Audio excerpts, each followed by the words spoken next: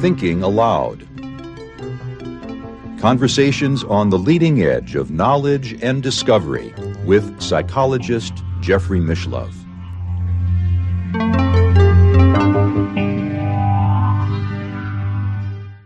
Hello and welcome. I'm Jeffrey Mishlove. I imagine that by now many of you already realize that in conjunction with White Crow Books, we've just launched the new Thinking Aloud Dialogues book imprint, and our first title is There Life After Death? It's scheduled for release on June 1st this year, and advance orders are already available on Amazon.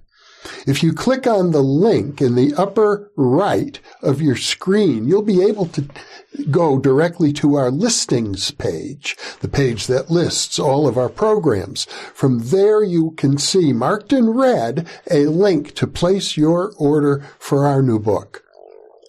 Now, I'm going to show you brief minute to 90-second segments from each of the 9 interviews that are edited and transcribed in our new book. The first segment is with Dr. Vernon Nepi, a neuropsychiatrist who presents the remarkable case of a chess game played with the living chess master Viktor Korchnoi, who was ranked number 2 in the world at that time, with a deceased chess master, Geza Moroxi, who died in 1951 and was once ranked number 2 in the world. Moroxi apparently communicated his moves through a spiritual medium using automatic writing.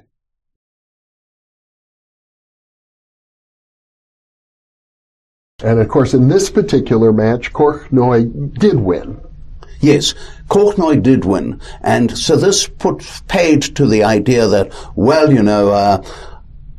if this was going to be fabricated, wouldn't have it been nice if Moroxi won? And, it's fascinating when you start looking at how the media talks about it. In fact, in one of the Bobby Fischer movies, they talked about people who were mad in chess, and they pointed to Fischer, and they pointed to Steinitz, and Wolfgang Steinitz, as far as I remember, way back in the 19th century, announced that he wanted to play God because he said he would beat God in chess. And so you go backwards in time, and who was quoted? Poor Korchnoi. But they didn't say he played it. He said there was this chess champion grandmaster, one of the leading players in the world, who claimed he played a ghost. And this is ridiculous. And they made a joke about it. Mm-hmm. And when you start looking at it, extended survival over a period of time is quite something. And because of it, you've got to look at all the alternative explanations. In the next segment, journalist Leslie Kean, author of Surviving Death, a journalist investigates evidence for an afterlife, shares some intimate experiences she encountered in spiritualist seances with the physical medium Stuart Alexander.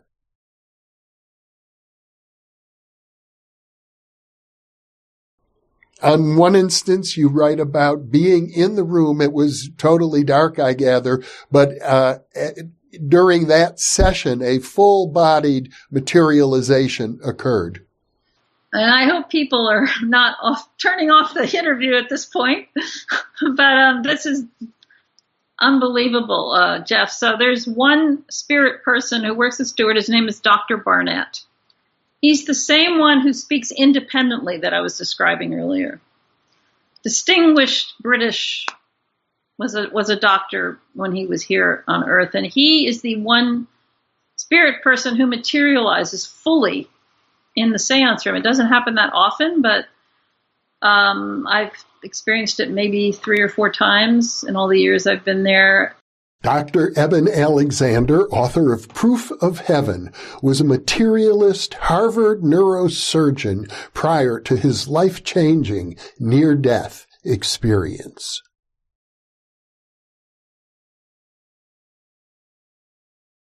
When you first in effect, arrived in this alternative reality, you found yourself sort of embedded in an unpleasant muck of some sort. It all started in what I call the earthworm's eye view. Yeah. Like being in dirty jello. And I even though I had no body awareness during any part of the journey, I was a piece of awareness and I could sense around me. And I remember roots or blood vessels or something that were just everywhere. And given that I had no memory moment to moment, it seemed to go for eons. But it didn't. It ended because there came this slowly spinning, very clear white light that had fine silvery and golden tendrils off of it. And as that white light came towards me, one of the most beautiful aspects of it, it came packaged with a perfect musical melody.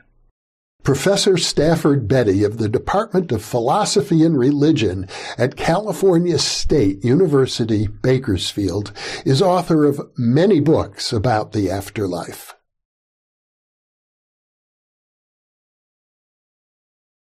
Psychical researchers have been studying mediums and mediumistic communication going back to about the 1850s. So that's right. We have over 150 years of research at this point in time, although I think there's still a lot of disagreement amongst the researchers themselves as to how reliable this material is. The deeper one goes into the subject, the more reliable it's going to seem. And I'm one of the persons who's gone most deeply into the subject. What I've done is to bring together, is to analyze and bring together, dozens, perhaps as many as 100 different communications from the other side that purport to describe the world in which they live. I find this a lot more believable and plausible than a scripture which purports to tell us what is on the other side, but it's not written by somebody who's there. Yeah. I want a witness who can speak to me with more authority, and that's what we're getting. Miranda Alcott is a professional animal communicator. I have known her for about a quarter century through our mutual association with the Intuition Network. Well, let's talk a little also about the afterlife itself. I have a hard time conceptualizing it because it seems as if it's a place, like it has a location somewhere.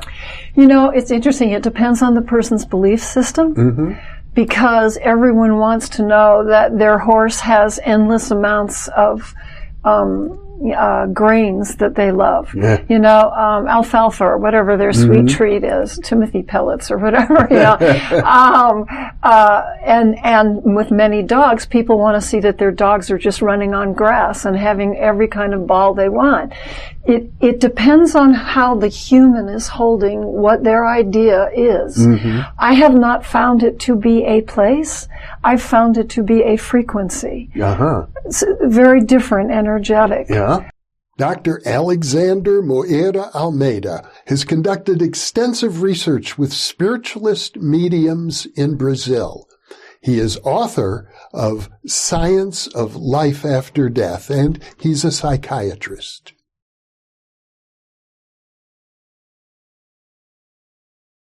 As a psychiatrist, one of the major concerns expressed in the literature has been that people who show mediumistic characteristics are experiencing some form of mental illness. Yes, exactly. Especially in the mid-19th century, in Europe, United States, and even in Brazil, there was a general understanding, usually among psychologists and psychiatrists, that mediumistic experience and other trance experience would be a cause or a symptom of mental disorders. So we have done studies not only in historical studies from that period, but more recently we are interested in performing psychiatric examinations of mediums and try to see the similarities and differences between mediumistic experience and, for example, psychotic or dissociative disorders. Dr. Betty Kovacs, a Jungian, is author of The Miracle of Death, There Is Nothing But Life, as well as Merchants of Light, The Consciousness That Is Changing the World. The next excerpt refers to communication with her deceased husband, Istvan, and her deceased son, Pisti.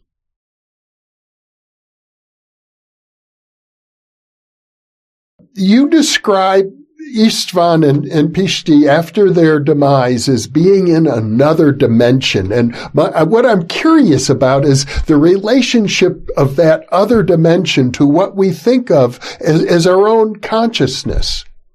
Well, I think it's all one. I do think it's all one. I think we differentiate it, given our culture and our experience and our lack of experience. I think it is all one. It's perpetually being. And yet, because we live in time and space, we put these things in different spaces and different categories. But as you said, we do have to brush our teeth and buy the groceries and that sort of thing. And I think then we sort of close a certain part off. And as Aldous Huxley had said, there's that valve. We're all born into universal mind. It's always who we are. It's always present.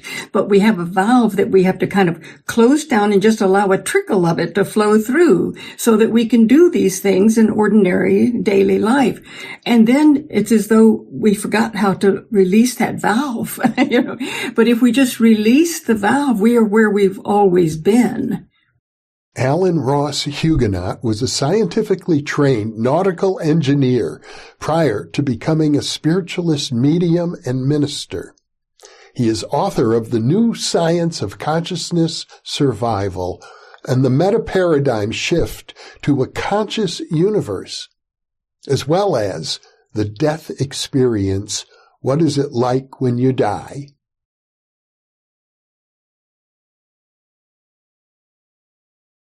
Well, I'm under the impression that time and space are very different over there, and that there's also, maybe more important than time and space completely, is this dimension of consciousness. I think you referred to it as a vibration. Well, it is. It's a frequency, and our understanding of consciousness is now moving forward on the cutting edge of parapsychology. It's moving forward quite rapidly.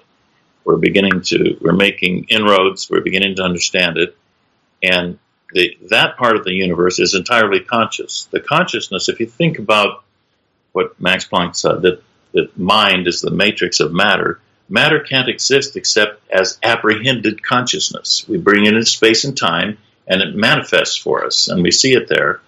And if you think about the universe as appearing for you from the dark energy, it appears for you, it materializes in front of you the way you wish to see it. And some of that wish is corporate. We do it as a whole group of all of us at once, thinking about how we want to see it. And it materializes out of the dark energy, and it annihilates, and it comes back, and this is doing it 23 septillion times a second. I mean, it's just, it's really vibrating. Michael Cremo is author of Human Devolution, a Vedic alternative to Darwin's theory. In this segment, we discuss Alfred Russel Wallace, co-discoverer with Charles Darwin of the theory of evolution by natural selection. Wallace's scientific interest eventually led him to spiritualism.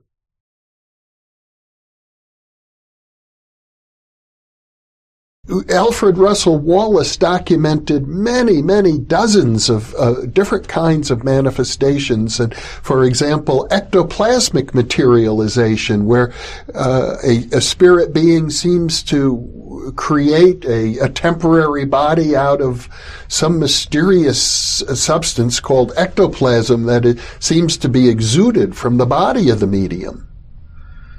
He did observe things like that. And I think that ultimately he considered that if there are beings, if there are mediums that can do that can manifest those ectoplasmic forms, then there might be higher beings in the cosmos that originally manifested what we call species, the various forms that organisms take. I think it was part of his ultimate conclusion about evolution that things like that might also be involved, which I think is why Darwin became very upset with him. If you've enjoyed these brief segments and would like to order our book, you can use the link in the upper right that will take you to our listings page. From there, you will see marked in red the link to order the book. Thank you for being with me.